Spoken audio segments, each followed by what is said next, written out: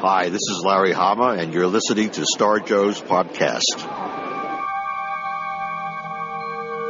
From days of long ago, from uncharted regions of the universe, comes a legend.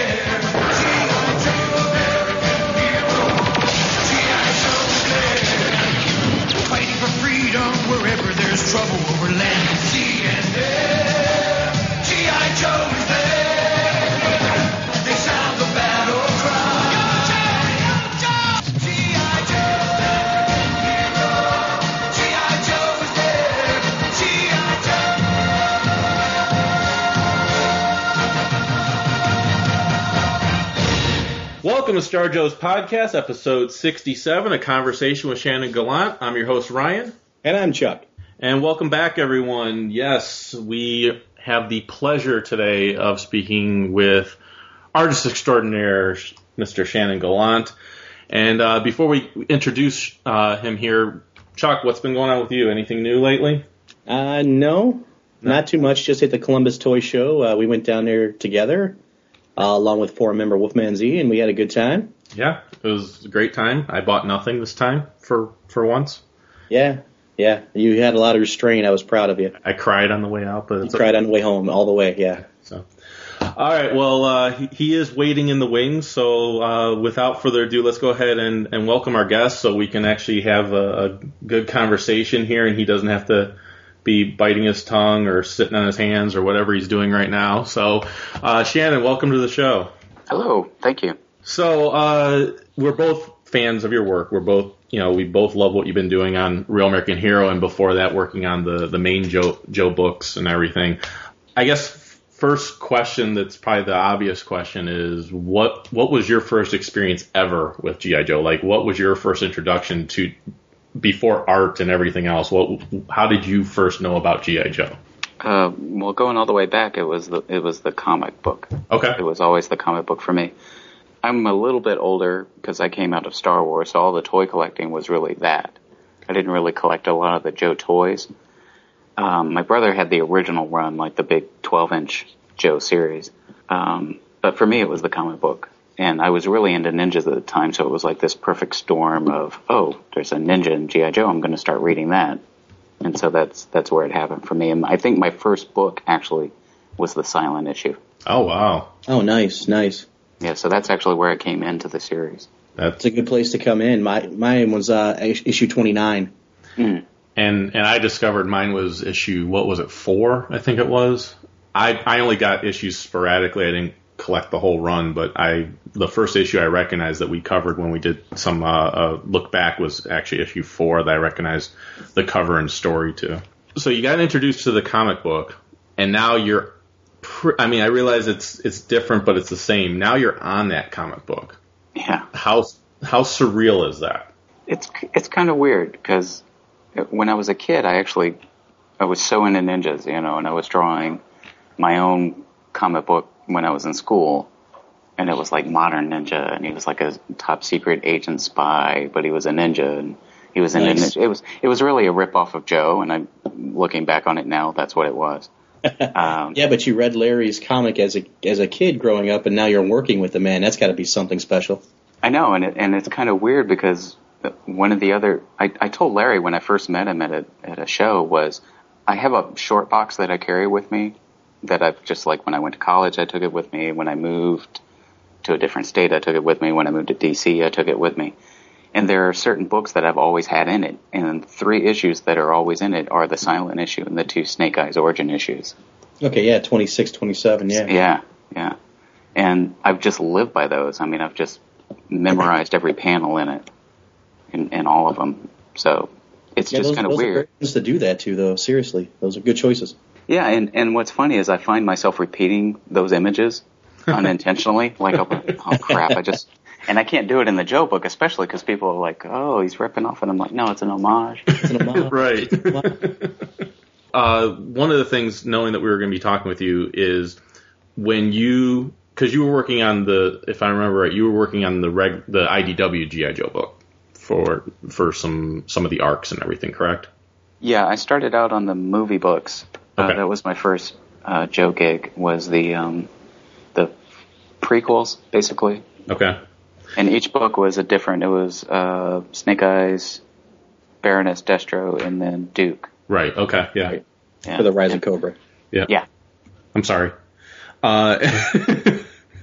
We're not... Books were fine. The books were fine, but I've still not actually watched the movie. I cannot bring myself to watch it because I've heard so many bad things about it. Yeah, it's not the greatest. I honestly think it's fun. It's a fun time. It's not the G.I. Joe I would make, but I am pumped about the new movie. I'm really looking forward to the new one. Yeah, the new one looks really promising. And just to give you a perspective, I can totally understand how the comics can be good, but the movie's not so great, because I enjoyed the Star Wars prequel comics, but the movies I've learned to accept them.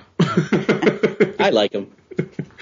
Yeah, I like them.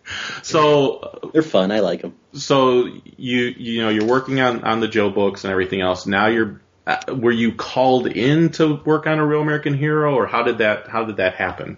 Well, I'd done the prequels, and then they were having me kind of fill in for Robert at various points.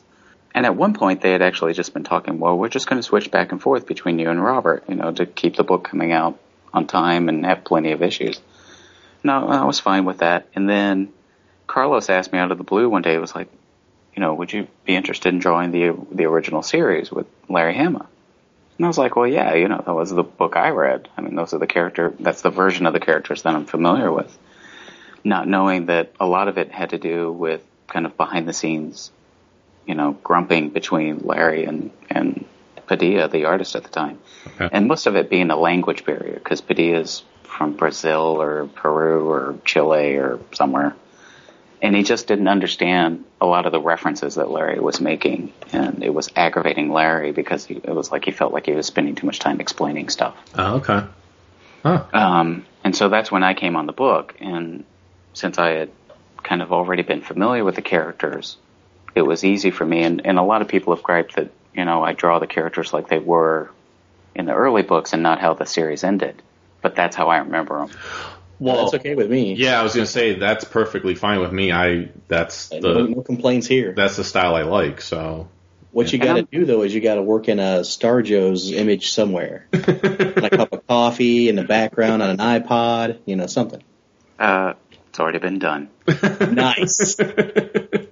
So there's a book coming up where I get a chance to basically call out to everybody I like. Oh, cool. Oh, that is cool, because I will buy like 20 copies of that and give it to my friends and family.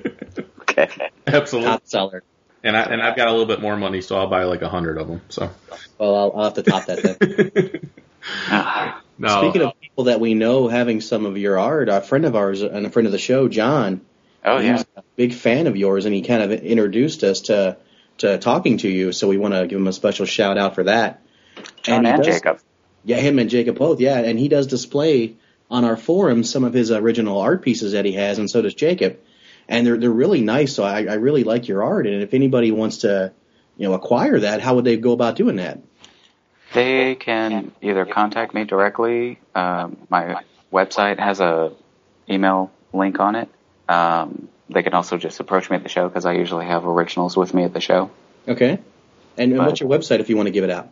It's just slgallant.com. Oh, okay, great. Simple. It's easy to remember. I like that. I try to make it as easy as I can. Keeping it simple for me. I like that. Yep. Now, And the blog is the same way. I have a blog that's just WordPress, slgallant.com or something. Or Okay, whatever. great. now have you always drawn like your whole life? I know you mentioned like earlier in school you had you were doing your own comics and everything else. Was it always just something that was with you? Yeah. I originally, my mom always likes to tell the story. It was like when he finished playing for the Miami Dolphins, he was going to draw comic books. Having only grown to 5'6", I wasn't going to be playing for the Dolphins. But yeah, I always drew. So is like art or artistic abilities like in your family, or was it kind of a freak thing? No, well, my dad was a studio musician. He was a drummer. Okay. And having grown up in Nashville, most of the people that he worked with were like Dolly and Jerry Reed, Waylon, Willie. Country music, nice. Yeah, and he was one of the 5 drummers that worked with Elvis. Wow. Oh, nice. He was also on Steve Perry's solo album and one of the Journey albums. I have the Steve Perry solo album. So. Street Talk, yeah, that's my dad. Yeah. Oh, Sherry, yeah, that's everybody knows him from that. Yeah. Nice. Yeah, I'm a huge Journey fan, so. Yeah, he was on the Raised on Radio album. Okay. Very nice. I assume that because, obviously, at least with your dad, I don't know, was your mom in the arts at all or any type of arts or? She owned a drum shop. Oh. She was the first sole female owner of a drum shop in the United States. Wow. Okay. Wow, I did not know that. Yeah. Wow. So I assume that they were very encouraging of you pursuing something like this then.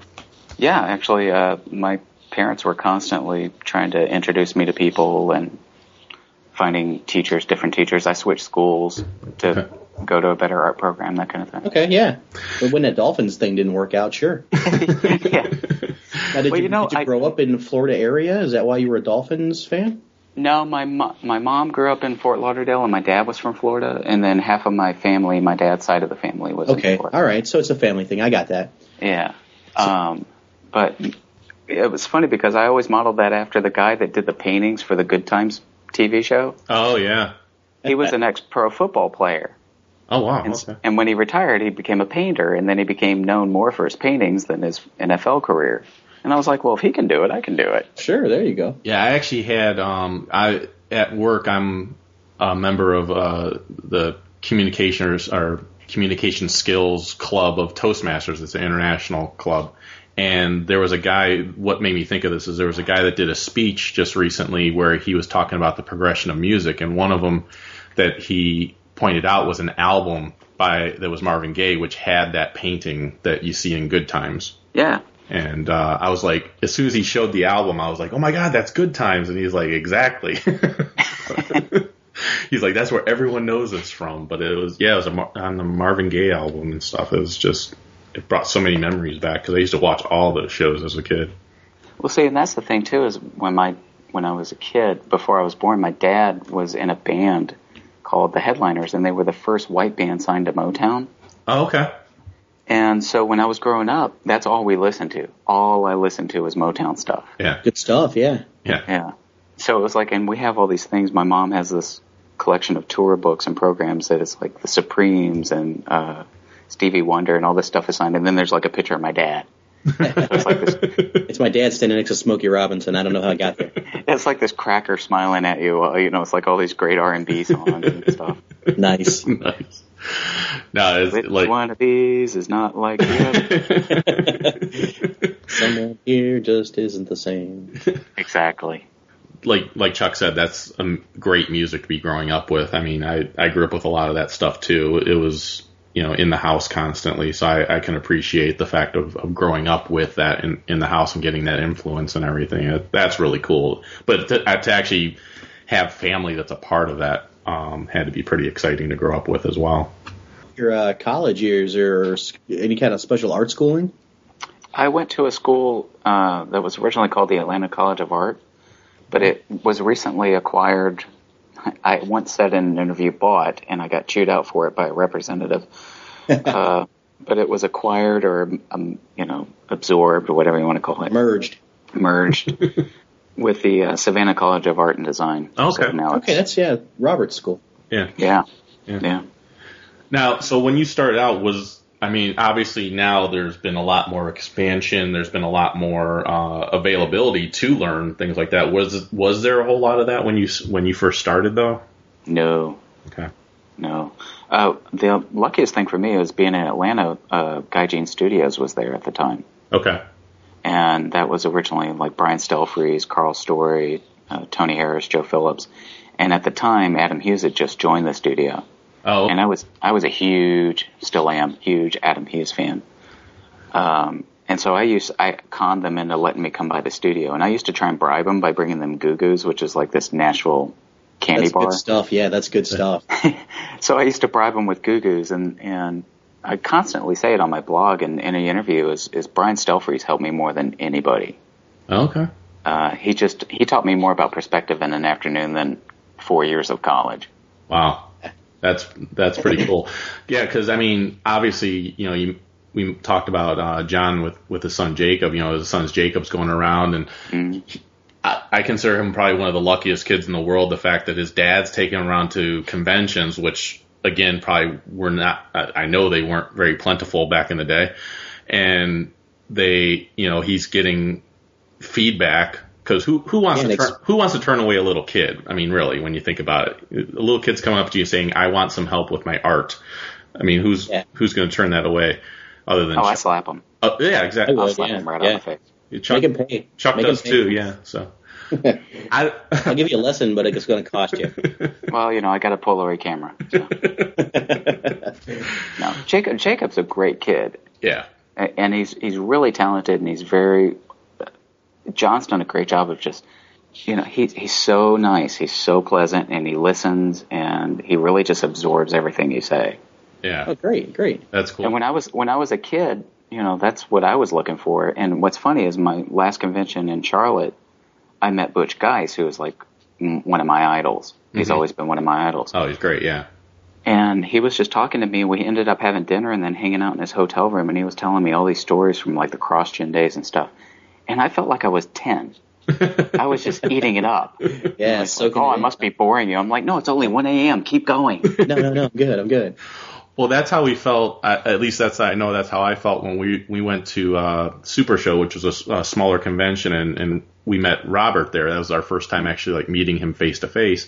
And he came to our room and hung out. And we're older than Robert, but I felt like the little kid sitting there listening to the stories about the conventions he went to and the stories he had with, Hama and the other artists and everything else. And I'm just like, ooh, tell me more.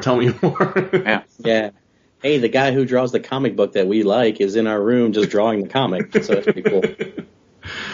So you have an open invitation to our room anytime you're at a convention. But. Yeah, we'll be in Baltimore if you're going there. What's so funny is because it's down the street, but it's like the hardest show for me to get to. Because there's not anywhere else you can take a train and it lets you out right near a convention center or whatever. And Baltimore is just like, no, you got to walk 6 miles to get there. I'm like, Yeah. So I usually bum a ride off of somebody, but yeah, I'll try to get there. It's funny though because John, we were at a convention and John was there and he got me into some room with these two brothers that do comic books. I was so afraid of where you were going with that. No, well, yeah. Wow. But these guys, I can't remember their name. It was like the Farrell brothers or something. Okay. Yeah. They're Star Wars artists. I mean, that's how I know them. Yeah. And they were just like the craziest guys. Yeah. And I was so plastered when I left that room. I don't remember getting to my bed. See, that's how you're going to be leaving our room. Oh, great.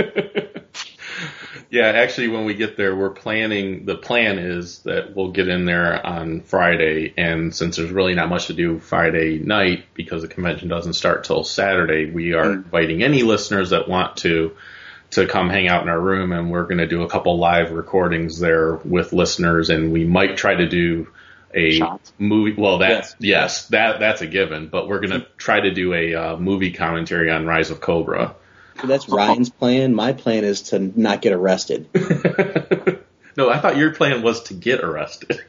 I was told by the wife I can't get arrested. Oh, okay. Again. So, again, for the same thing. I can't do it. You got to mix it up. Yeah. I had a question for you. Doing A Real American Hero, and that's the book that I really love and I really got me into comics and I'm reading. Is there some characters that you wanted to incorporate maybe into the book or place in the book or draw in the book that you just haven't done yet, or color? Anybody like that? You know what's funny is most of my experience with the characters come from the cartoon, because I was actually more a religious watcher of the cartoon. Mm-hmm. Yeah, same here, yeah. And my dad, this is kind of a sidetrack, but it connects. My dad was a big karate martial arts fan. Like, I grew up watching Enter the Dragon almost once a week. Wonderful, yeah. And he was a big Chuck Norris fan, but he also loved Billy Jack. Okay. And so Billy Jack had this big Native American connection, and my dad loved Native Americans. So, of course, when I was watching the cartoon and Spirit was always fighting Storm Shadow, I was like, yeah, that's freaking cool. You know? Yeah. So when I got onto the Joe book, Carlos asked me, was there any character I wanted to do? And it was Spirit. And at one time, we were actually trying to get a writer to write the book or to do a kind of an origin book, because I was doing the origin for a little bit. Yeah. We were trying to get Sherman Alexie, who is a Native American writer who wrote a movie called Smoke Signals, which I think is just one of the funniest things I've ever seen. And he does lecture tours, and I've seen him give lecture tours, and he's a riot. It's like a 2-hour stand-up comedy routine.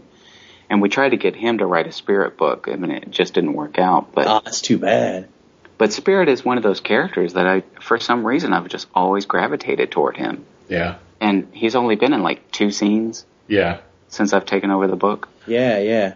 To me, Spirit was, because I grew up with mostly the cartoon as well. Like I said, I picked up a few of the comics here and there, but Spirit to me was G.I. Joe's equivalent to Yoda from Star Wars, where he was the wise, sage that would give the advice that they needed to follow. And he even spoke a little cryptically and everything else. So I really enjoyed that. So you're in, you grew up with the martial arts. So I have to ask, how many times have you seen The Last Dragon?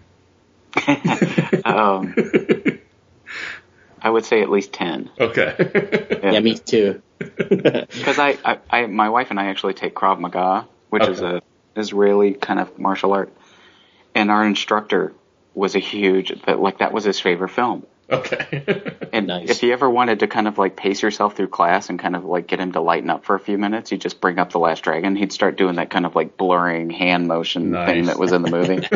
I think it's on Netflix right now. Well, I even had heard that talks about them doing a remake with Samuel L. as Sho'nuff. So. Nice. Who's probably the only guy that could do that role. He'd pull it off, yeah. That movie there was something about that character that always reminded me of Grendel.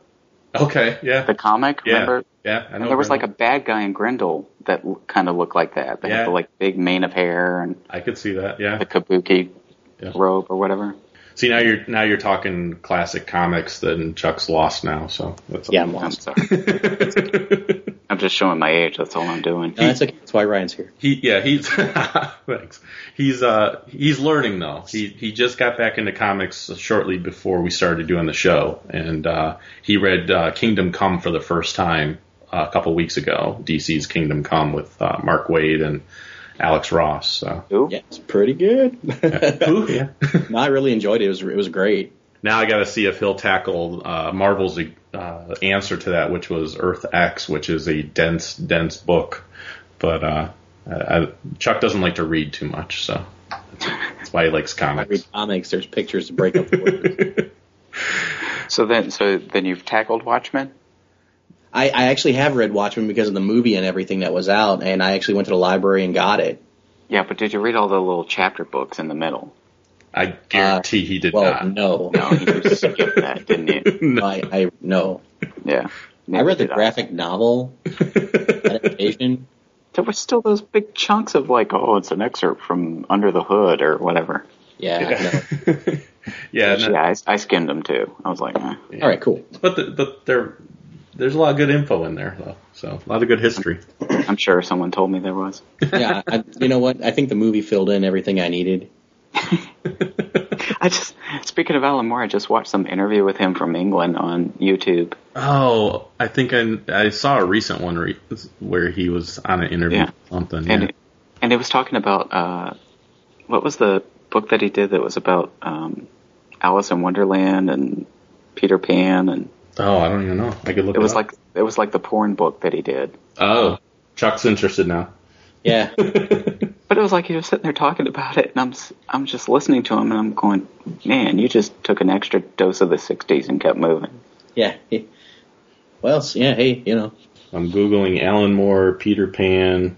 Was it Black Dossier? No. Let's see. That was the last. There was Lost Girls. Lost Girls, that's what it was. Okay. Yeah. And the second search item that came up was Alan Moore's pornographic Alice Wendy Dorothy graphic novel. There you go. I got to put that on my next order. Thank you, Shane. Get the oversized edition. You really don't want to cheat on the art. I don't want to cheat it, yeah. I don't want to cheat myself out of that. You want the absolute edition, right? Yes. Well, so, why not if you're going for something like that? I'm waiting for the Milo Manara reissue on that one. Well, I'm getting crickets chirping. Okay, never mind. Yeah, I don't know. Yeah. Milo Manara is like this Italian artist that I love, but he's like the precursor to Adam Hughes in the sense of how hot could you make a chick look in a comic. Okay, yeah. Nice.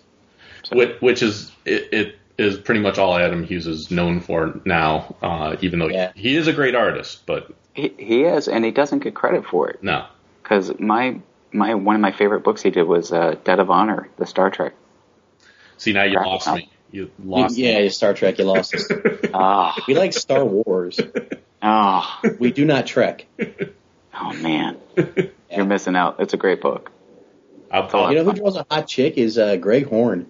Well, he's got Horn in the middle of it. I mean, there it is. Yeah. You expect. There's always a joke in there somewhere.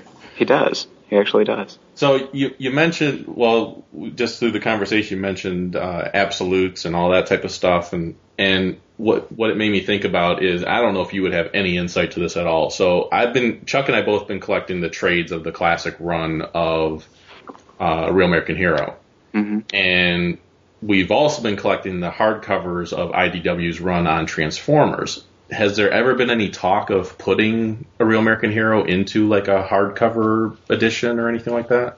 No one's ever mentioned anything about it to me. Okay. Oh, man, please say yes, because I would buy it. I think a lot of people would.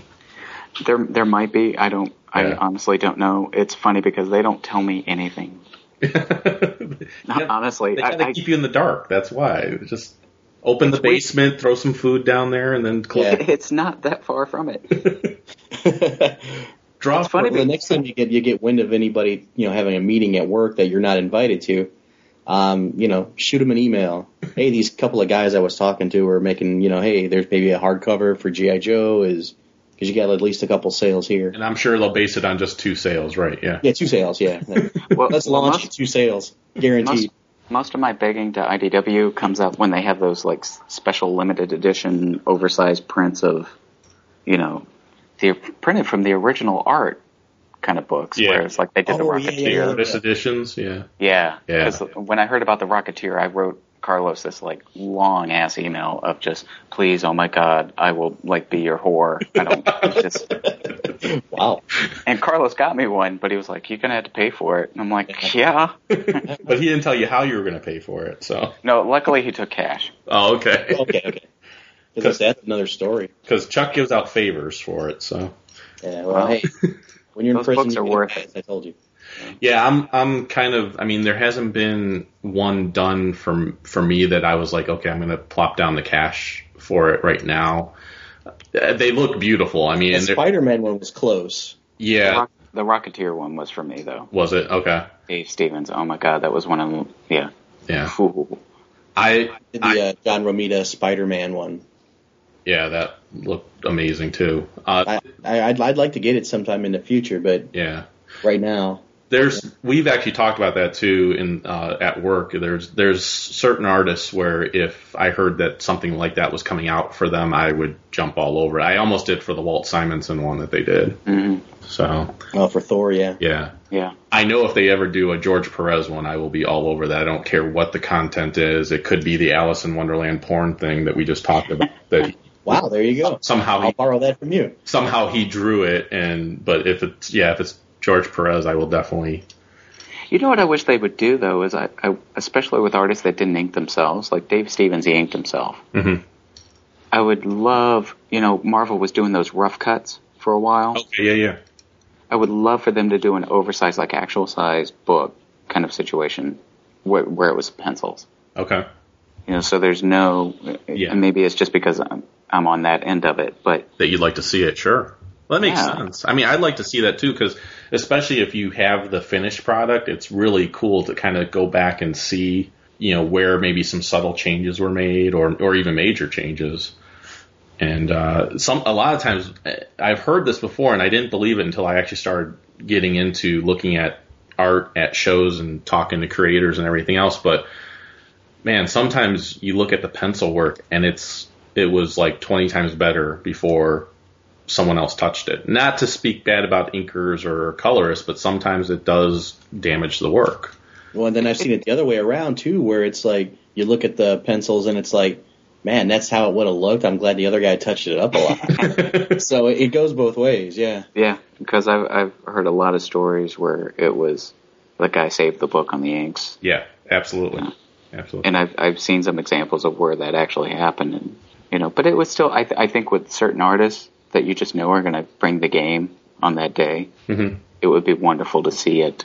Yeah. Oh, yeah. Because Now, I have some copies of Adam Hughes stuff in pencils. okay. It's just, regardless of whether it's Mark Farmer, Carl Story, or whoever inking him, who are great inkers, the pencils are just phenomenal. Okay. Yeah, I bought the Jim Lee Batman Hush pencils book. hmm That was really good. Yeah, and I mean, I've got that one as well. It's just, to me, there's an energy in a pencil image that you just, the inks make it crisp and make it clean, but there's kind of like those little search lines. I especially love it when you can see where they kind of sketched something in and then they took it out. Yeah. Because I bought some pages off of Butch, and it still had kind of like underdrawings on the page, because they were inking off of scans. They weren't inking the actual pages. Okay. So I could see the original, like, oh, that arm doesn't work. I'm going to change it. This doesn't work. Yeah. It's amazing. It feels like you're sitting in the room with them. Yeah. Well, I got from Juan Castro inked page of Robert's work from Snake Eyes, like issue number 4, and it was really cool because it had the blue undertone, and then you got to see all the inked work that went over it. And like you said, it's really neat because you feel like you're there watching it being put together, because you see all, the whiteouts that are put in, and, all the little mistakes and all the fine lines and everything else that you get to see at that full size that you a lot of times don't get to see when it's on that 8.5 by 11 size page. Yeah. Yeah, go ahead.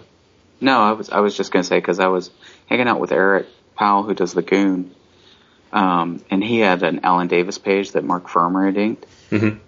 And it was amazing to look at that. Yeah. It's just the quality of it, because that was the first time I'd ever actually seen Mark Farmer's inks in person, and it was phenomenal. And Eric's that same way.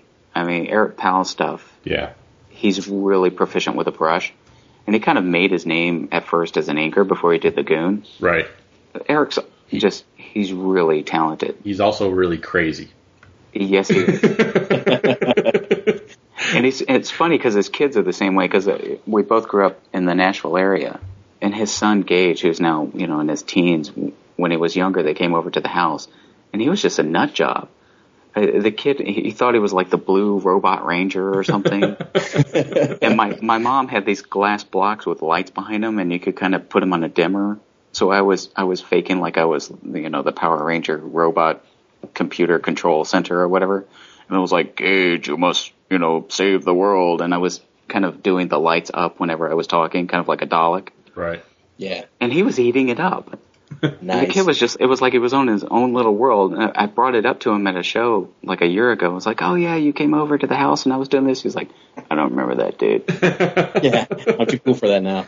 I'm like, okay, thanks. Yeah, it sounds like my one nephew. When my wife and I first started dating, my nephew now, he was 5 years old, and now he's 19, and I still tell stories of when he was like 5, 6, and 7 years old, and he's like, I have no idea what you're talking about. Yeah. They're like, enjoy that, old man. Yeah. Whatever. That's back when you were nice. Yeah. I'm going to go smoke some pot. You do whatever you're going to do. But it makes me feel so old, too, because he's 19 in college, and I'm just like, oh. You are old, dude. I know. watch it. That's all right. I'm older than Ryan. Yeah, but Shannon's older than both of us, so. There you go. Thanks. There's always someone in the room. Thanks. You're welcome. One question I have for you, just based on, I assume you've had some interactions with him, and my one interaction with him wasn't the best. Is Adam Hughes actually a nice guy? Adam has always been very pleasant to me, and I've heard that before. I actually think Adam gets such a rough deal at shows because it's basically everybody's there to get an eBay sketch. Yeah. And which really drives me nuts because I've got one from when no one knew him, one when he was kind of doing Ghost, and I'd love to get a third sketch, but now it's like impossible. Yeah, yeah. And even though I know him, and I kind of know his wife, who she really controls a lot of that stuff, like his interaction. Yeah, we saw that on the show. Yeah, and she's not, nothing against her, but there's like this weird. Adam is such an anomaly at the shows. It's because people are literally just there to try and make a buck off of him. Yeah. And I think he knows that. Yeah. Oh, he definitely knows it. Yeah. Yeah, I mean, for me, when I go to shows,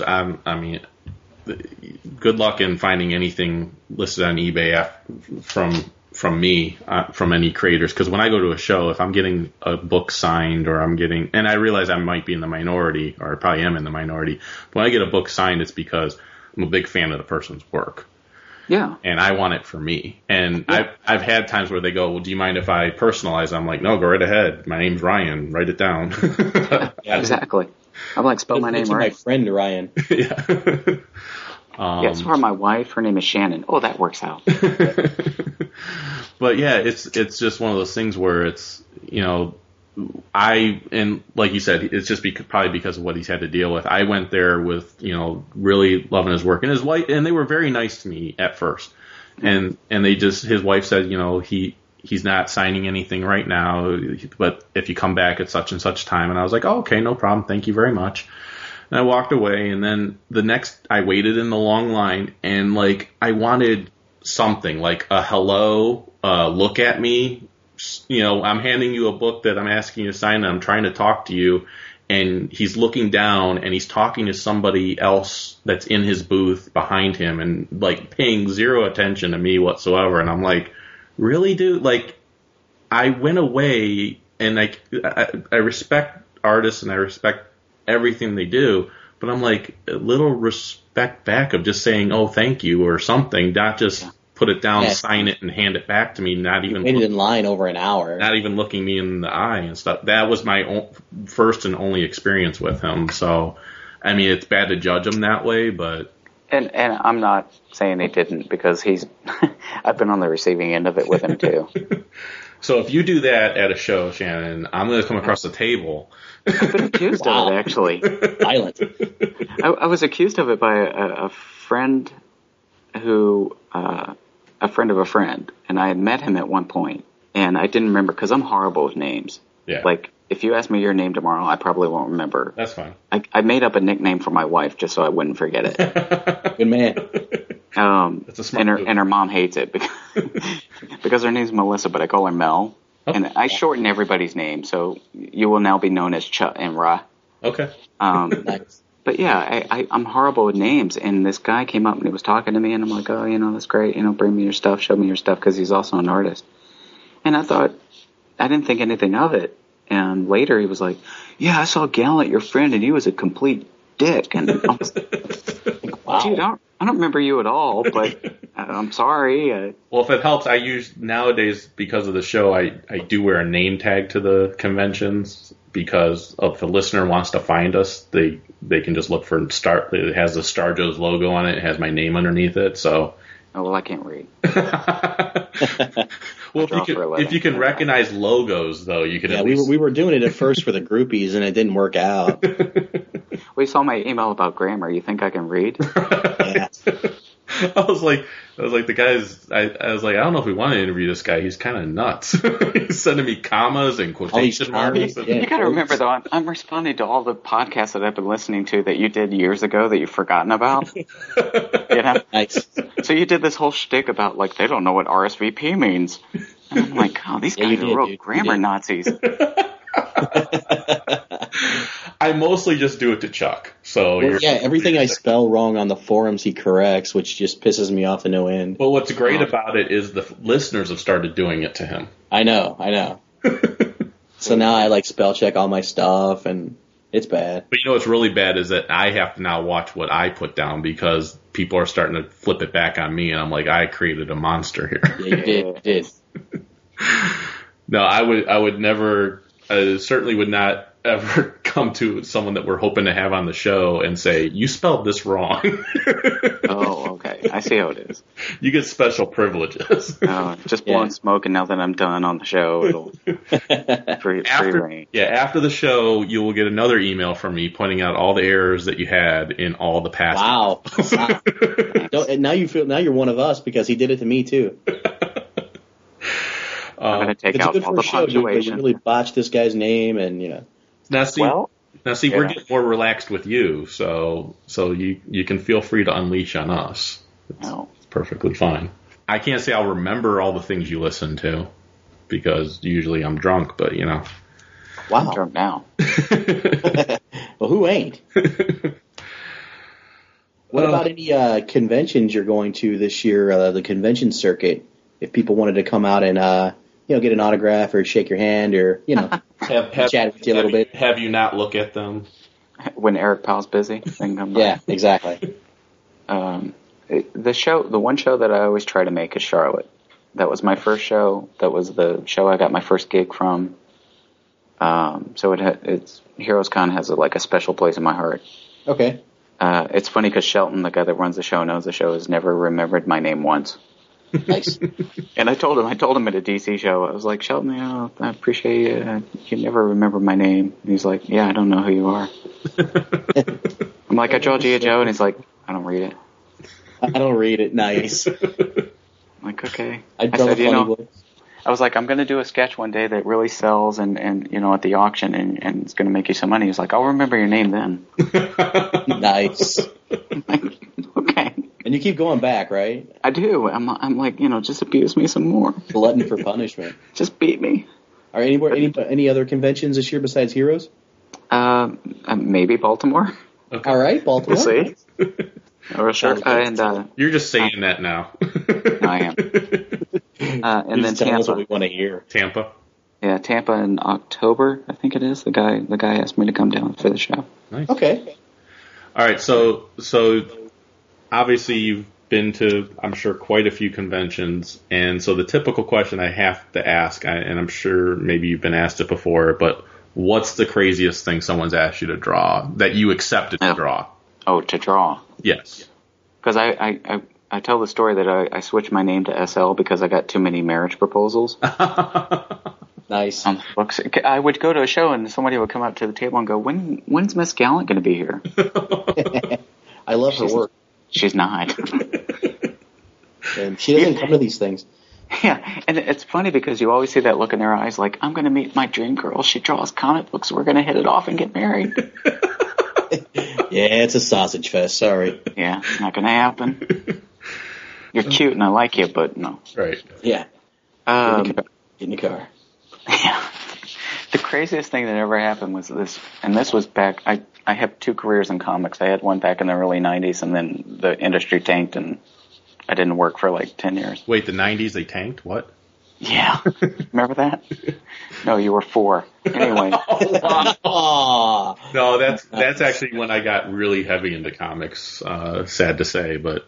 Yeah, I actually, my first gig was with DC. Okay. And then I did some stuff for Dark Horse, and they won't touch me with a 10-foot pole now. What did you do for Dark Horse?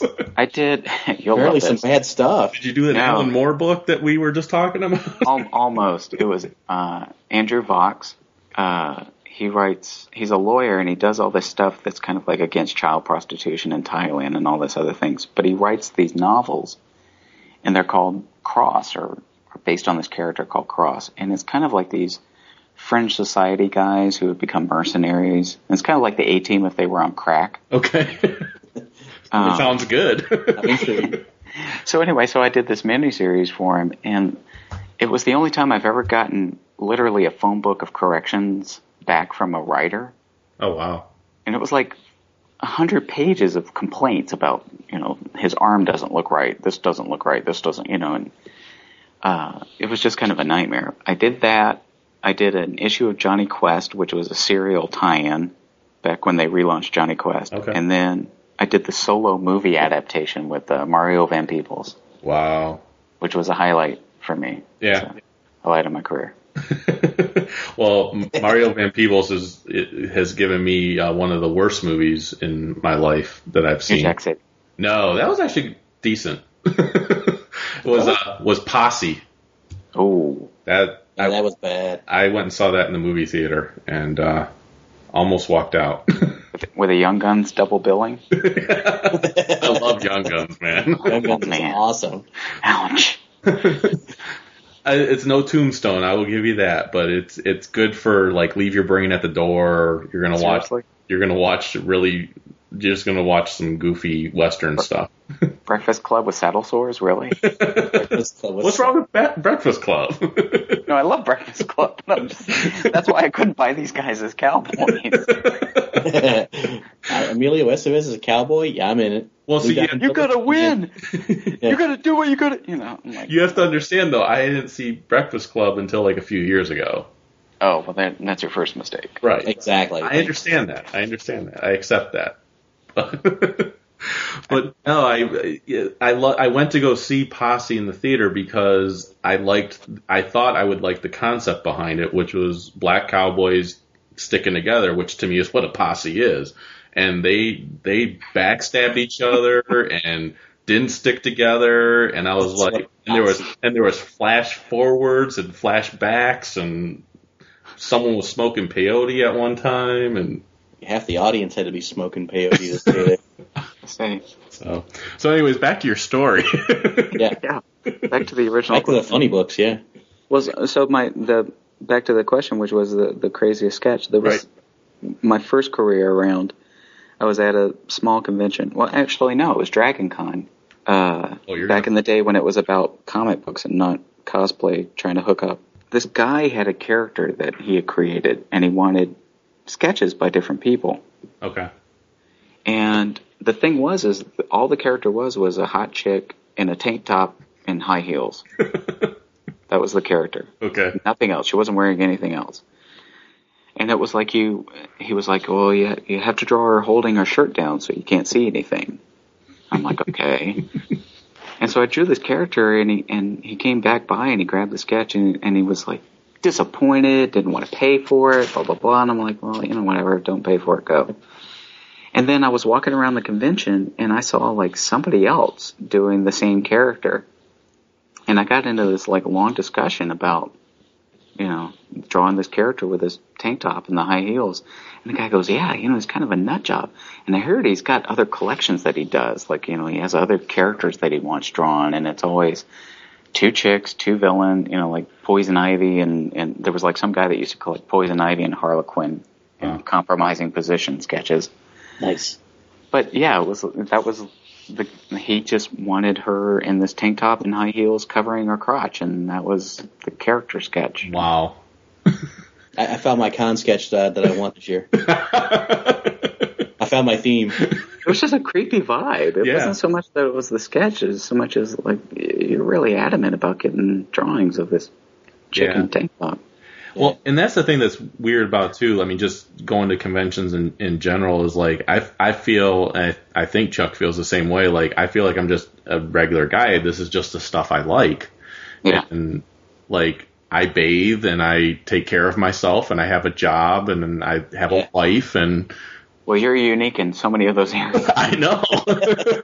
Especially the bathing one. Yeah. Brush my teeth, I got clean clothes on. Right. Oh, and I have a girl. Yeah. Yeah, I have a girl. That's above half the people there. Yeah. I like sports.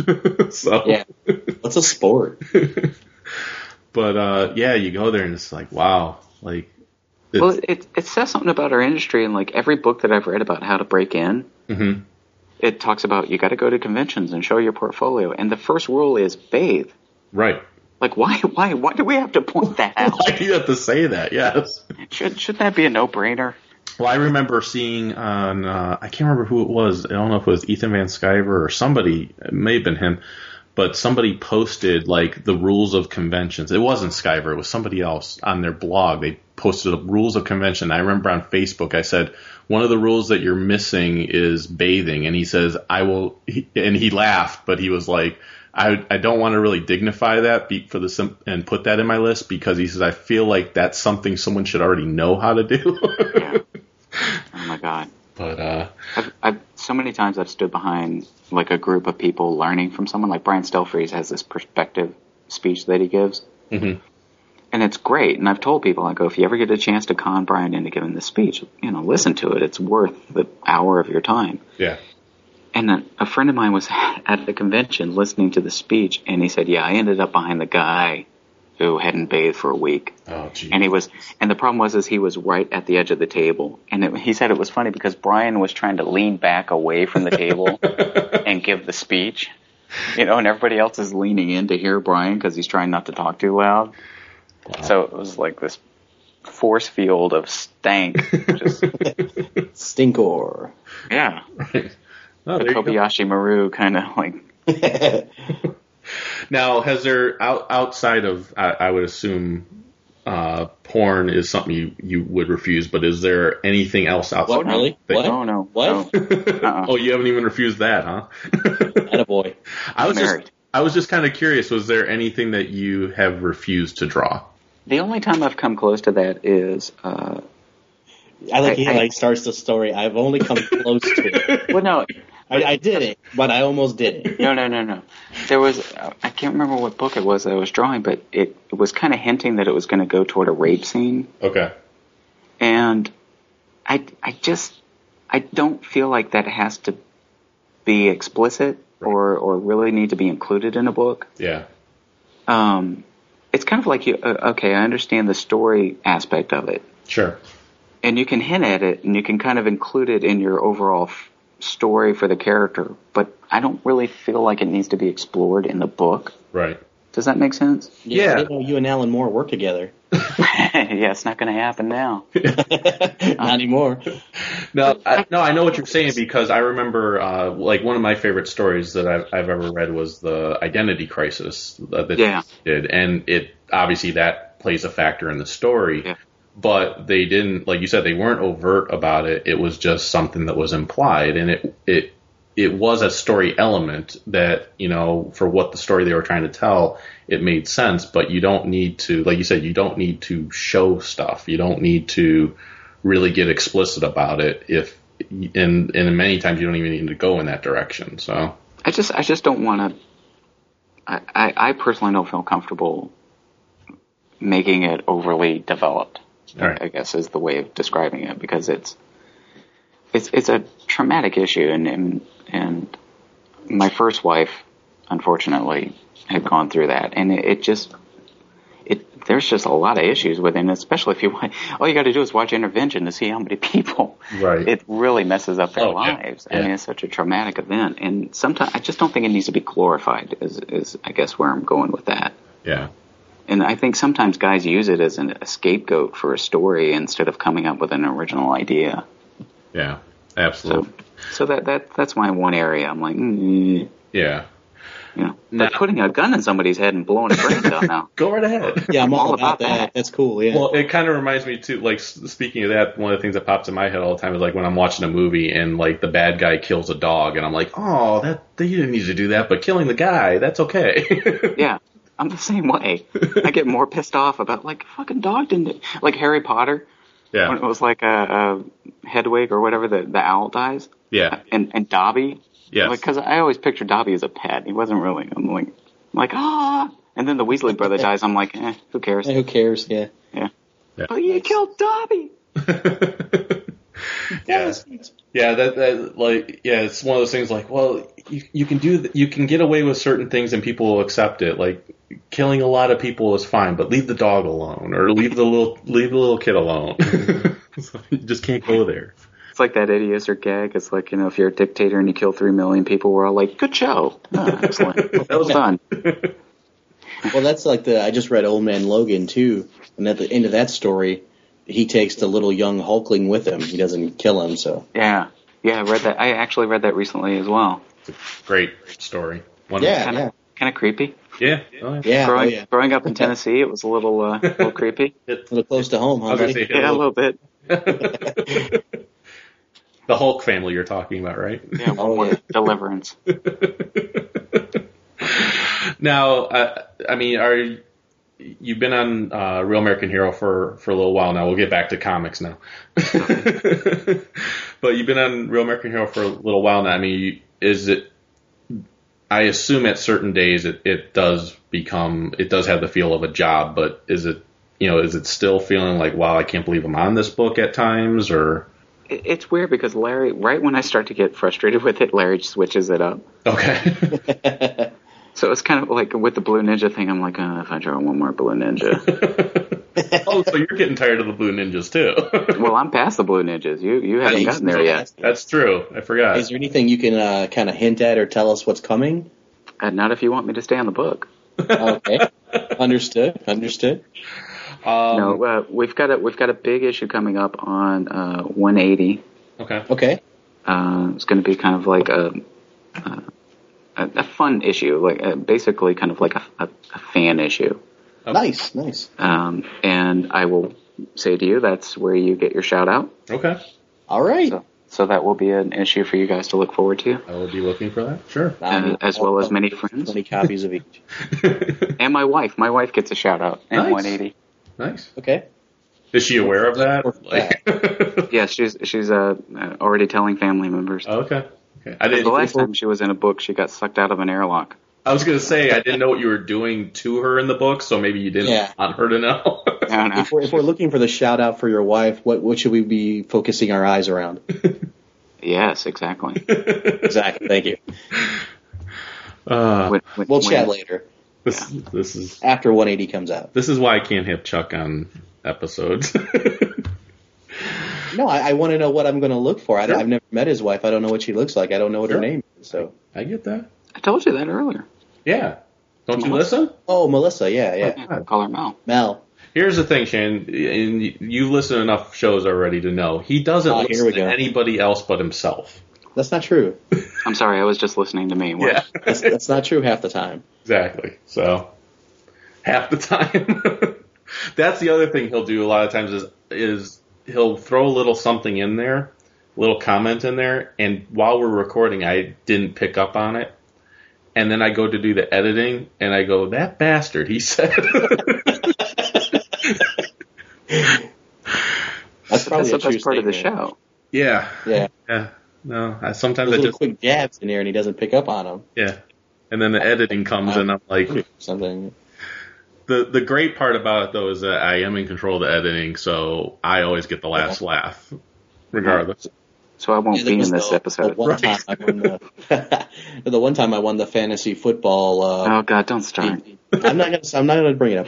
But I won, and I said to Ryan, I'm like, play some like little intro music, pump it up, and I'll come in like I won, and it'll be great. Well, this guy plays It's Raining Men. Oh yeah. So that was hilarious. And Chuck goes, and of course in the episode he doesn't know that that's what I'm going to play, so he's like, okay, that sounded good. All right, that's nice. I won. Good job. So watch out, Shannon. Yeah, I'm afraid. But see, I won't listen to it anyway. All over you too. I won't listen to it anyway because I hate the way it sounds. So. Oh, we'll listen to it for you. Yeah, that's great. I'll distort your voice. It's fine. Can you make it low? Can I sound like James Earl Jones or something? Sure. No, you're going to sound like Optimus Prime. No, I sound like I'm from the Birdcage with like Nathan Lane or something. No, I would not go that far. No, I'll just, in fact, if you want, what I'll do is I'll just insert James Earl Jones' voice in as answering all the questions that we've had. That works. Nice.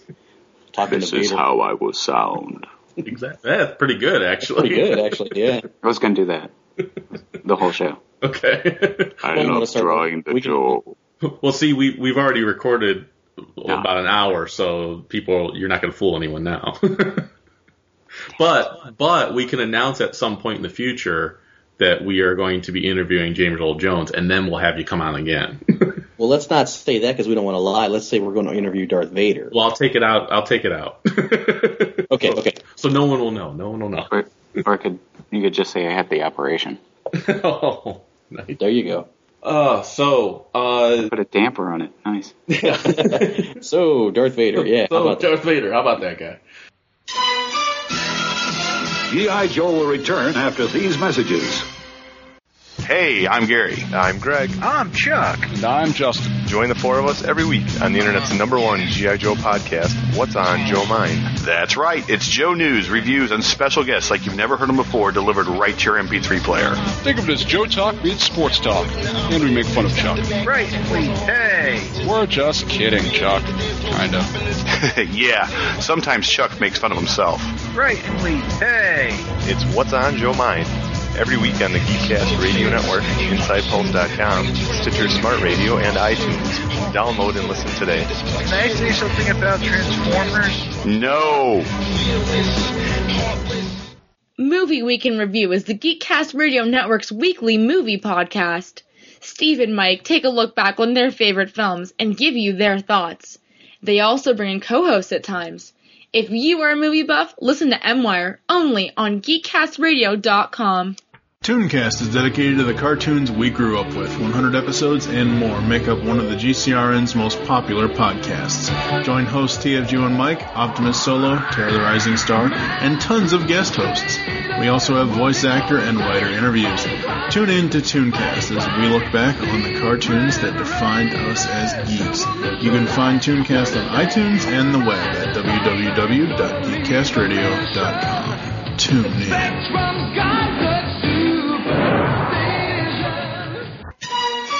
Now, back to G.I. Joe.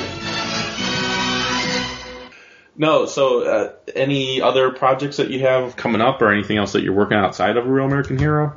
Not that anyone would care about. You don't know our audience. Well, no, because I have a PR and advertising background, so a lot of what I do outside of comics is just advertising. Okay. So I do a lot of storyboarding. Oh. Anything we would know or that you can talk about? Are you watching a lot of colorectal PSAs? No, I'm not. Big on your list? Only during my weekends. Okay. I thought you were talking about Old Spice or Doritos or something. Almost. No colonoscopy. Yeah. I got a couple of years and then I'm ready for that nightmare. So back with the age jokes. All right. So how you got to go with what you have. So if you're doing that type of work and you're drawing Real American Hero, how schizophrenic are you? Have you met me? Yeah. No. As much as Have you met me? No. Have you met me? No. What about my other me? Yeah, exactly. It's me, myself, and I. No, it's a change of pace. I used to do stuff for Titan in England, and it was a Shrek comic book. Okay. And I did a very short-lived Family Guy version for them, which I drew it and never saw print. Wow. So yeah, that was a nightmare project. See, you don't say it never saw print. You just say it's extremely rare. Oh, I'm sorry. It was extremely rare in a Xerox printout by some guy. Very collectible. If you find it in print, I will buy it from you. I need to see it. Let me know. Yes. I don't think it made it to color. So I think it's time to Take me off the show. No. Okay. No. But I think we can have some good discussions here with some of the rapid fire questions for you. Oh. Because we're gonna. Are we gonna do Tatooine to? Springfield to Tatooine? Yes. And we'll cover your latest. Only if you want to talk about 180. Ouch. We'll save that. I don't want to be spoiled. Yeah, we'll save it for when we actually read it. No, you're welcome. If you want to cover the comics that we cover, you're welcome on any time. I don't read comics. Why does he read them? Why would you read them? I draw them. I work on them before the words are there. I just see the pictures. Yeah, I got a whole other story in my head, and some guy goes in and writes words. You'd be surprised how often that ruins a book for me. Really? Yeah. No, it shouldn't have. No. Well, but when I get the scripts from Larry, there's no dialogue. Really? He writes in the old Marvel style, which is kind of like a Now that's a interesting. general description of the page. And Yeah. So you actually have been surprised sometimes of where something went or what was. I'm always surprised where something's going. Well, it is That's why I enjoy reading it. One time I drew this guy who apparently was dead. Yeah. Sneak peek? I'm not saying. Oh, I'm sorry. Yeah, It's a need-to-know basis, and you don't need to know. that caused. Now you sound like my wife. Yeah, well, and honestly, though, I mean, the sad part is I think it's actually one of the strongest story runs we've done. I would agree with you because I actually liked the fact of how it was handled and what went on with the character. I mean, it was a lot of it was little snippets here and there, but it was well done. Yeah, I enjoy it all. Yeah. Yeah. I actually enjoy the more spy lane stories that he does. Yeah. Because I think I was having this conversation with John Thurman about when I was a kid. I always pictured G.I. Joe as kind of like the 007 agents if they were in the States. Yeah. Does that make sense? Yeah. Where it's like they had all the gadgets, they were super trained, they were the best of the best. They just had very distinctive costumes as opposed to a tuxedo. Right. No, I could see that. That makes perfect sense. But yeah, I can imagine the places that Larry's mind goes, and I don't know if I'd want to actually see where he could have gone in his mind. But. Yeah, because I don't find out what's going to happen in an issue until I get the script. Right. And a lot of the times when I'm doing the cover sketches or the cover drawings, I don't know what the book's going to be about. Okay. So I'm actually basing it on the previous issue of where I think the story might be going. Oh, okay. Yeah. So you help contribute to the fact that we're getting tricked on the cover of like, ooh, that's going to be cool. Let me open this issue. Oh, that's not what happened. Yeah. and that's where it's coming from.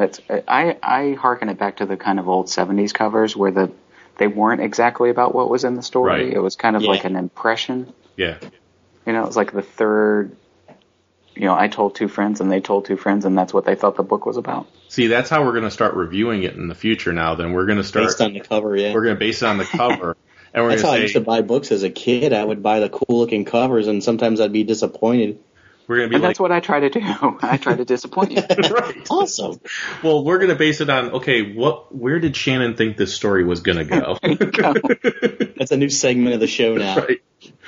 Thoughts with Shannon.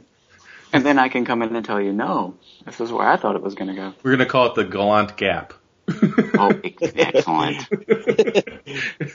It's the gap in the story that obviously Shannon had no idea where it was going. We'll put where we thought it would have went. We'll talk to you and see where you thought it would have went, and then we'll just talk to Larry and see where it's going to go. Yeah. Mine always involves like clowns. Yikes! As long as it doesn't involve Cobra Law, we're good. Yeah, really. Oh, you're not going to like 180 then. Oh no! Don't do that to me. I'm kidding. Please don't bring the bug people into it. All right, so you get some rapid fire. Yes, I got some rapid fire questions, and I just wrote them up not that long ago. So I tried to. These are you've heard the episodes. I don't know if you've heard ones with interviews. I hope you did to prepare yourself for what you were facing, but Crap. You need a moment. But these are classic debates that we've had on the show, and some of them are just classic debates in general. So the first one we always use to weed out, people is Star Wars or Star Trek. Babylon 5. Babylon 5. No, I never watched Babylon 5. You can answer honestly. We won't like you, but you can answer honestly. From an influence standpoint, I have to go with Star Wars. Okay. Because it changed my life. I mean, honestly. That's what made me want to draw comic books. Okay.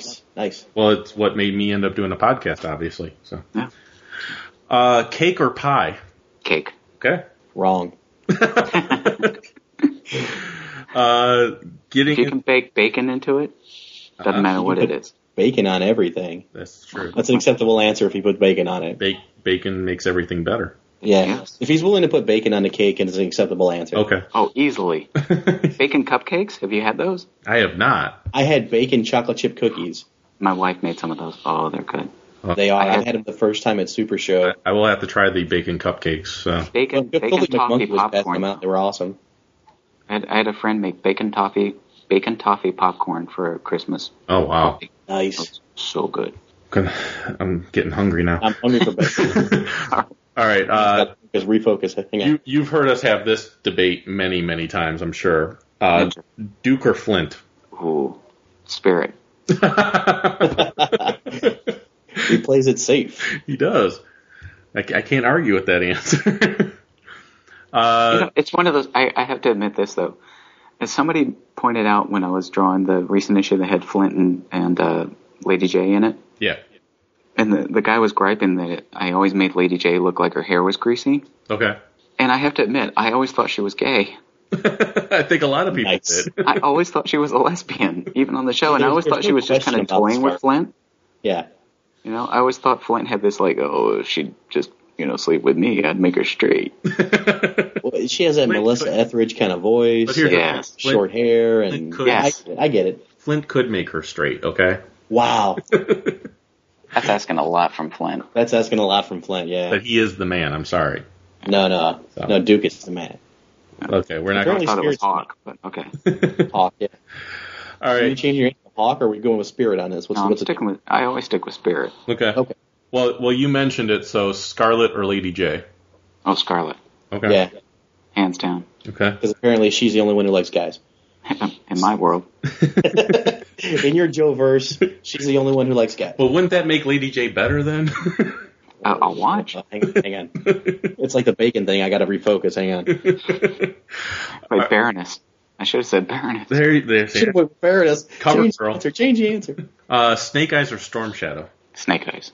Okay. But with the goggles. Okay.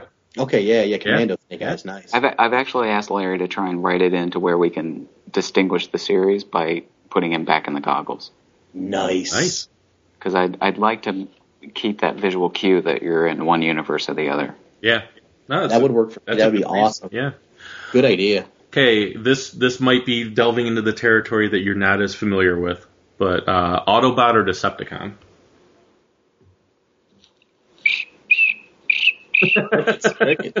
He doesn't even like Transformers. Crickets.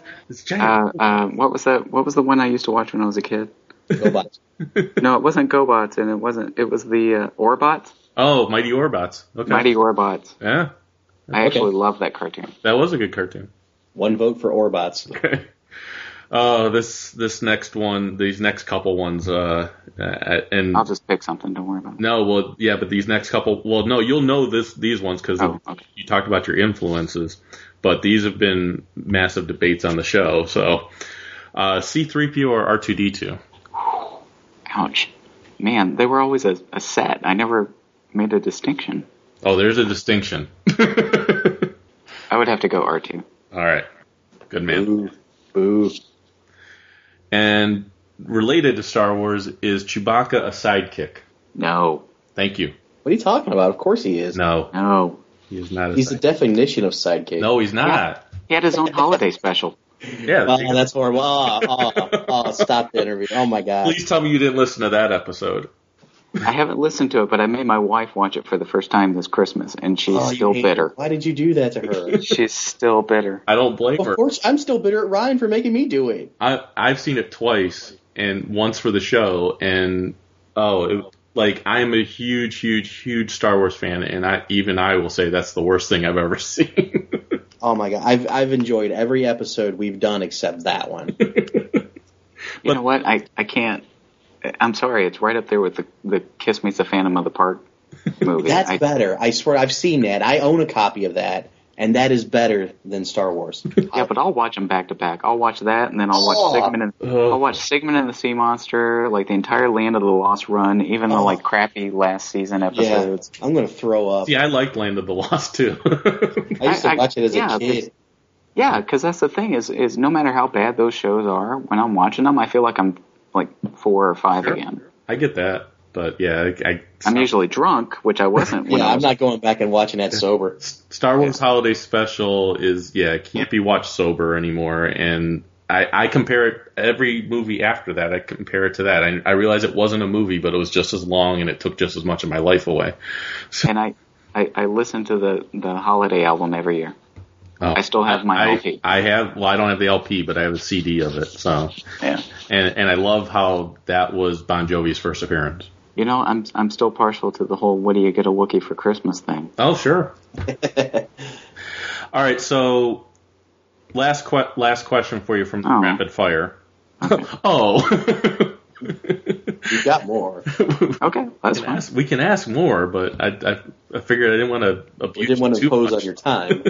You're No, being very I'm generous to us. So It's obvious that we're getting to the point where you want me to go away. No, I just don't. No. So you mentioned that Star Wars was something that you collected as a kid. That was your era, and no, that wasn't an old joke again. But what was your favorite Star Wars toy? Ooh. Figure or actual toy? Like Let's go both. I always go with distinction. Let's do both. If that makes it any easier for you. Not really, because I was the empty box kid. Okay. My mom got me the card, and I was like, "What the hell is this?" And then when the figures arrived in like a little white box, and it was just the 4 figures, I was like the happiest kid on the planet. Oh yeah.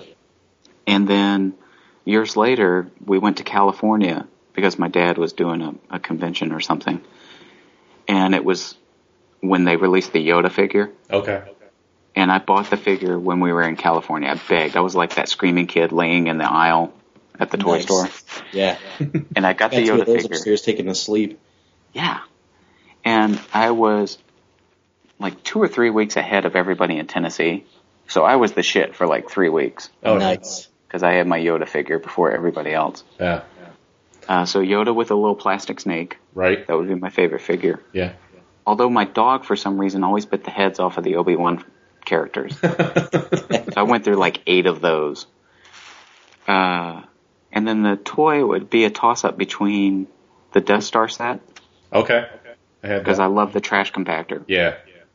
The rest of it I could live without. The trash compactor was the shit. With the Dianoga and the little little foam things and Yeah, my dad actually used to store his drum equipment with extra foam, so I actually had like extra trash. Nice. So I made my own trash as I kept losing the other stuff. But the land speeder for some reason. Oh yeah. I loved the land speeder because it was like the great, it was cool. Rocked back and forth like the actual film. Yeah. I eventually snapped off the little back thruster, the top fin thruster, because How the hell did you do that? I used that as the handle, and one time I just fell while I was playing and snapped it right off. Oh no, wait, and the Millennium Falcon, because I have to rub that in. Oh. Oh, Jesus. Okay, interview's over. I didn't have that. Because I had that, yeah. Yeah, I did not have Because I had that. Well, the funny thing is, when we went to Columbus to the toy show, there was a bunch of vintage Millennium Falcons laying around, and we saw a couple of little kids and their fathers walking out to the car with them, and the kids were really excited to get them, and I'm like, see, that's how I would have been if I would have had one. Now, was this the reissue, or was this actual... No, it was the original one. They had those. They had both, obviously, but the kids were buying the original ones. Yeah. But their dads were buying it for the kids. I loved mine. God, yeah. I just love my USS flag, so... That's... Oh, gee, for the love of God. I see because I wasn't into toys. I was into Star Wars. I wasn't into the Joe toys, but my neighbor, who was my best friend at the time, had the flag. Okay. And, yeah, the thing took up the entire damn living room. Oh, yeah. Yeah. It's huge. Yeah. A friend of mine, when I grew up living down the street, he had it, and it was in his bedroom, and it took up an entire wall almost of his bedroom. Yeah. It was on the opposite side of his bed. How much was it when it came out? $100. Yeah. So what is that in today's dollar, though? Like $2,000. I don't know. I'd be interested to know, and it's just kind of odd. I would venture to guess maybe like around 300 range. Yeah. 350. Probably. And I'd pay that. For one brand new in a box right now, sure, why not? Yeah. But, I mean, it should have folded up into a microwave or something. I mean, it should have had another been able to mow your lawn. Boy. Well, I wish it would have had enough support, because you could realistically, as a kid, you could have used it as a bed. Yeah. On it, yeah. Now, that would have made sense. Yeah. That was great. I did have a G.I. Joe sleeping bag. I just know that when I got the Death Star for Christmas, this was back when I still believed in Santa Claus. Mm-hmm. What? And Wait. What? Yeah, that's still we hush. Shut up. There may be a child listening. But I remember asking my mom, like the next morning, was Santa Claus drunk? Because my dad had gotten so frustrated with all the stickers that he was just kind of slapping them on, and they weren't where they were supposed to be. Yeah. And even as a kid, I could tell it didn't line up, like with the console pattern or whatever it was, you know. And I was like, what the hell? Santa sucks. Santa bites the big one. My stickers are all messed up. Now, do you collect much of anything right now? Well, he's got that shoebox full of headless Obi-Wan Kenobis. Right. Exactly. I always thought that's how he died in the film after a while. He's collecting those, so... A giant dog came by and bit the head off. Well, I bought a couple of remote control Daleks. Okay. And it's one of those things like you never tell anybody that you bought something because then people start sending you those. Okay. Right. So I have the company that I worked for, Titan, which was in England doing the Shrek stuff. I became friends with the editors, and when they found out I was in Doctor Who, they started sending me Doctor Who stuff. Okay. So now I have like those mini Lego version. Oh, okay. Oh, characters. cool. Yeah. So I have all the Doctors in that size. Then I have all the Doctors in like a normal action figure size. I have a David Tennant era sonic screwdriver. Okay. And then I have a Matt Smith sonic screwdriver. Nice. And so it's getting to the point where it's like, enough. Is that like a lightsaber or what? It's cooler than a lightsaber. Cooler. No, nothing's cooler than a lightsaber. Okay, I agree with that. But that's beside that. Yeah, you need that shelf in the bathroom to start putting all this stuff in, because apparently you're running out of room. Yeah. Dude, that was the biggest disappointment as a child, was getting the lightsaber toy and finding out it was just a flashlight with a big plastic tube. Yeah. And like a colored disc to make it blue or red. Yeah. This isn't going to cut through anything. Yeah. Well, the thing was, is you'd fight with your brother with them for like 2 minutes, Right. and then they would just like become floppy, plastic beaten, folded tubes. Yeah. I mean, they didn't hold Fight up with at them for all. a couple of minutes, and your parents take them away because you're wailing on each other. Well, I had a teacher confiscate one, yeah. Nice. Well, that's what they make those expensive lightsaber models nowadays, and I see people at conventions like sword playing with them, and I'm like, if I paid that kind of money, you're not getting anywhere near it with another one. But it's a lightsaber, you gotta do it. No, I don't know. Money starts talking to me like, you break this, it's not going to work. But if you're a true Jedi and you have the Force on your side, I just have flashbacks of my Rancor eating my Wicket that I had just bought. and it's gone forever. I searched forever for that Wicket, and then I get it home, and I'm like, playing with the Rancor, go ahead, eat it. No, now it's in its stomach, I can't get it out. And I'm not going to bust up a Rancor, so. Like I've never. It just rattled around inside. It just rattled around inside, yeah. Oh, God. Just torturing you. I know it's in there. I can hear it. I got the updated Rancor that came out a few years ago, and luckily that one's mouth, when it opens, it doesn't go into the body of the beast. So yeah, it's not hollow.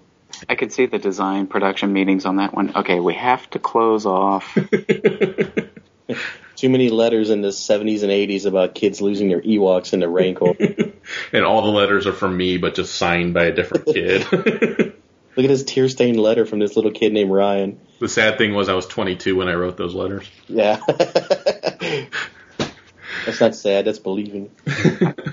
Okay, I have to tell an embarrassing story. Okay.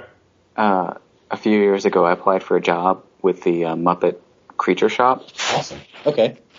And I made the mistake of telling them about my childhood, which involved having a Count puppet. Okay. That I was convinced was going to drain my blood in the middle of the night. So I literally used to beat the thing up every night and throw it into the closet. You would beat up a Muppet. I beat up a Muppet. We have a listener, Daryl Taylor from the DC Noise podcast, will appreciate the fact that you beat up a Muppet. Yeah. Yeah, every night. And I thought, oh, this will get me the job. me tell him I abuse Muppets on a daily basis as a kid.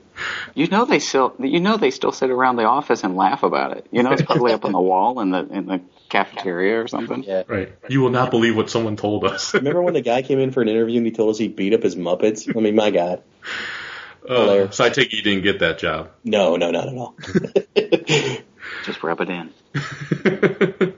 Well, I got turned down by the Muppets asking for an autograph. They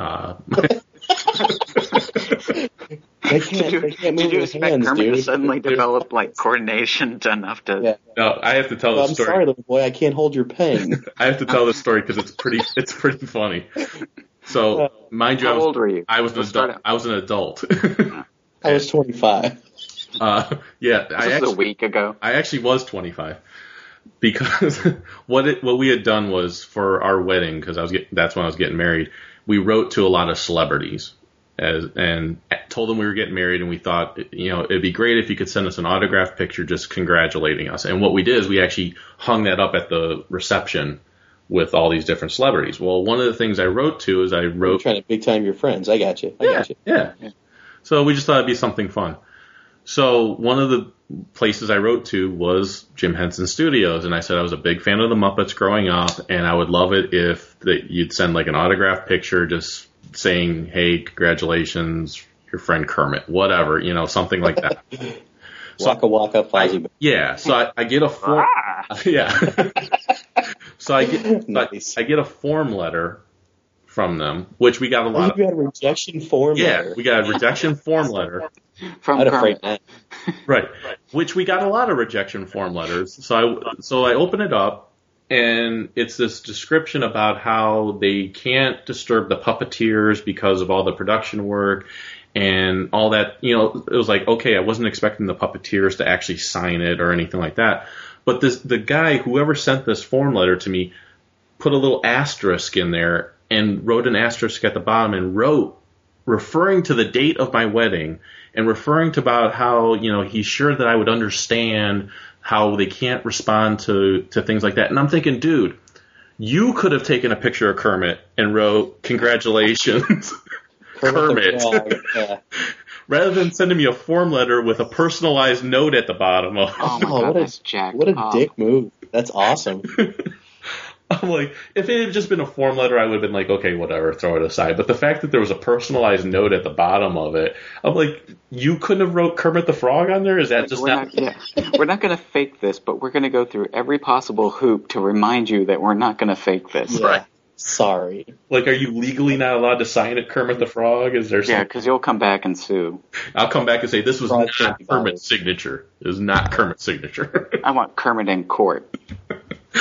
So that was my diss by the Muppets. Oh, gee, I'm sorry. So, Chuck, you got any stories about the Muppets dissing you as a? No, I don't. I'm sorry. I came unprepared. Please. I did meet. You've got to have at least 4 or 5. No, well, okay. I've got a story where I met He-Man and Skeletor at an amusement park. and but just, my story's a little bit nicer than my story's a little bit nicer than your guys' story. They actually posed and took pictures with me. Were they just bodybuilders in costumes? No, they were guys in rubber latex costumes. Oh, I never understood that. There was like a Hulk when I was a kid, and it was just like a guy wearing like a big foam muscle costume. Yeah. I'm like, just hire a freaking bodybuilder. Yeah. Now, it was a He-Man and a Skeletor, both Chuck, of them. Afterwards, did you have to change your pants or anything like that? I was really excited as a kid. I was in the picture. I'm kind of cheesing from ear to ear. Yeah. See, now I was smacked a smile off my face that day. When I was a kid, when Star Wars came out, they had Darth Vader or guys in Darth Vader costumes tour the country. Okay, yeah. And it was so funny because I still have the autograph somewhere, but it's like basically everything's written on the photo, like printed on the photo, like Darth Vader, blah, blah, blah, blah. And all he did was fill in your name. Nice. So it's like your name, little boy. The signature doesn't match at all, Yeah. And it's like one of those cheesy studio shots of just the guy wearing the costume standing in front of a backdrop, Yeah. There's like no set. It's like he went to JCPenney and got like the family photo package. Nice. It's a library background. Well, that's what I remember from going to see Empire Strikes Back was that they had the theater had people dressed up as like stormtroopers and Darth Vader and stuff. And Darth Vader came walking down the aisle, and I was in the aisle seat as a kid, and I was so terrified. I was like, get him away from me. Well, yeah, because that's the movie he won. Right. He won.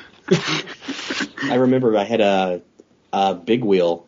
It was like the TV show Chips Big Wheel version. Oh. And it came with an autographed picture of Ponch and John, and I hung that thing in my room for years. God, he bought into that, didn't he? Yeah. I'm pretty sure that's Eric Estrada's autograph. Although he signed it Ponch. Officer Poncherella. Good times. Well, I hate to cut it short, but I got a bunch of other stuff I got to do tonight before I go to sleep. So, and I drank all this wine for nothing. No, it's never. No, it's never your wife for nothing. Appreciate that. Yeah, it's never for nothing. But Shannon, is there anything you wanted to plug or tell listeners about, or not in that direction? I meant like solicit. Well, that's not good either. No, that's bad too. Thanks. Promote. I'm embarrassing. I'm just Muppet looking story. forward to Baltimore now. Okay. All right, yeah. What happens in Baltimore stays in Baltimore. Okay. Yeah, I'm buying a few pictures in a few rounds. So if you want to take me, unless one of us is off the pill. Yeah. No, I got other than Joe. All right. That's it. Look forward to it. Hopefully, people will still pick up the book and not throw stones. I know our listeners will be still picking it up. So we actually, And had some listeners that came back to the book. So that kind of dropped it for a little while, and then they came back to it. So you're doing something right. Right. And then we did Blue Ninjas, and they left. We're still there. We're still going to buy the book, and we're still going to promote it. So. And again, your website was slgallant.com. Is that correct?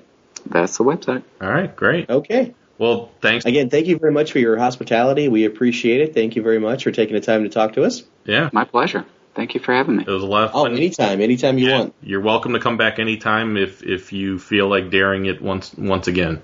Okay, tomorrow. All right. All right. All right, guys. Thanks a lot. Yeah, thanks. Thank you very much. Thanks. Take care, man.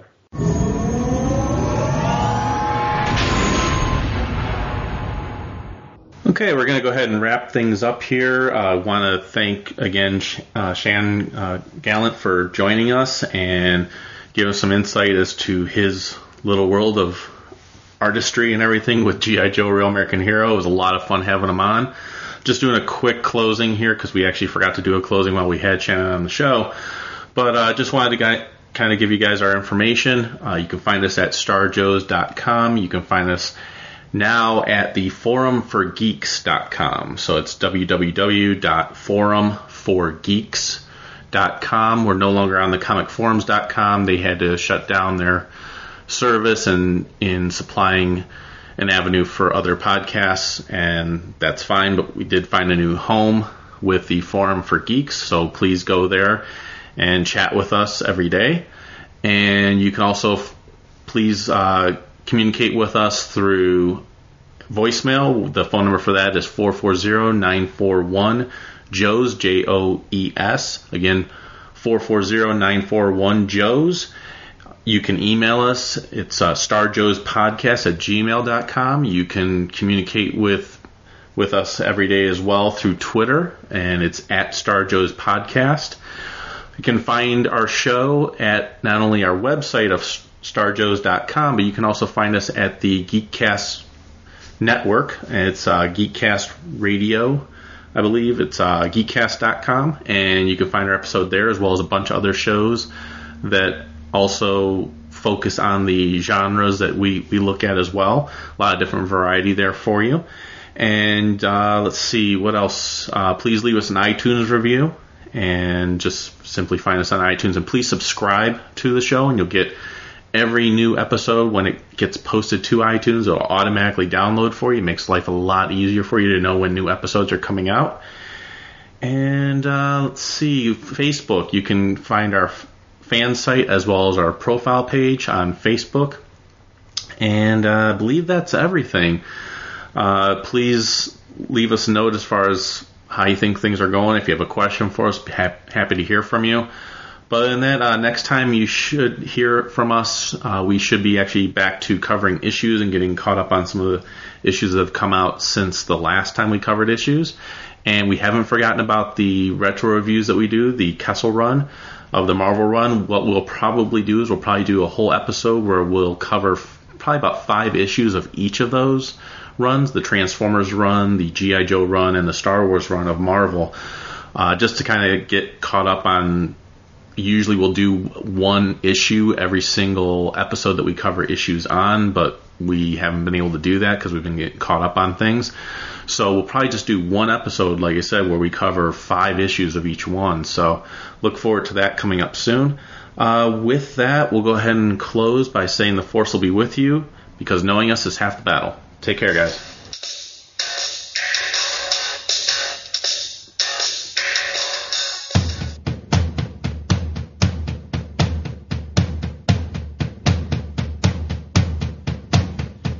Give me a second, I don't have time, it's getting late. My friends are all parents now. Dinner parties with cheese plates. My girlfriend, she is waiting for me to buy a diamond ring.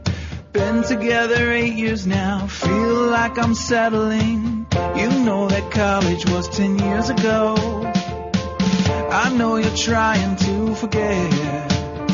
Depression and anxiety has come on strong since 33 has made it hard not to crack. So if by the time I'm 40 and I'm still a waiter here, I'm killing myself tonight. We're not young. We're all somewhere in our 30s. Nothing worthy. This ain't fun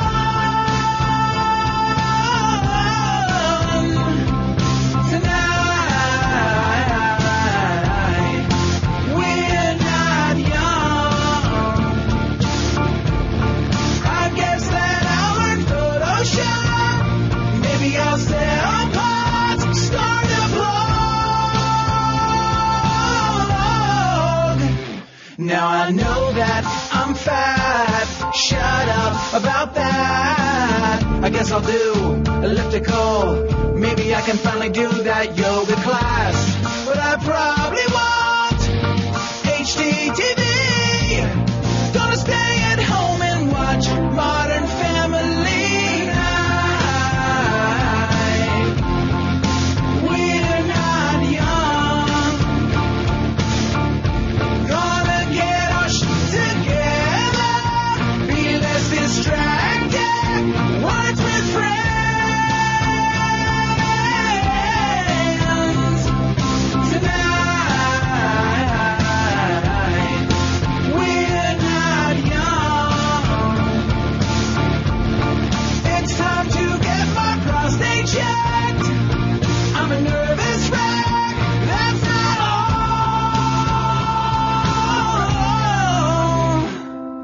Apply to grad school tonight.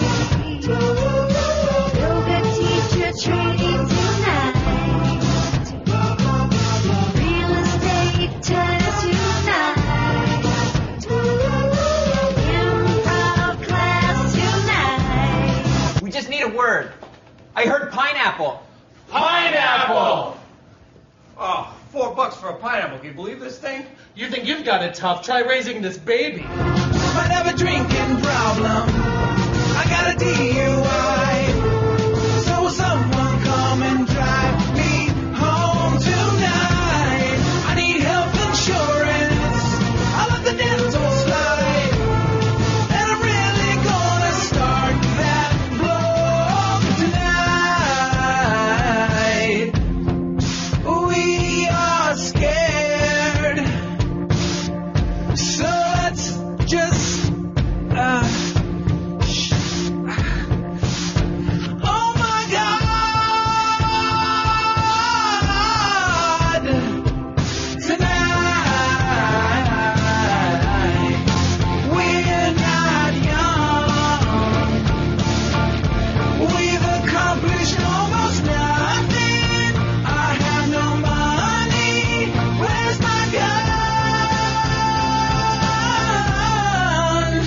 if by the time I'm 40 and I'm still a waiter here. Oh, please God, I don't want to even imagine it tonight.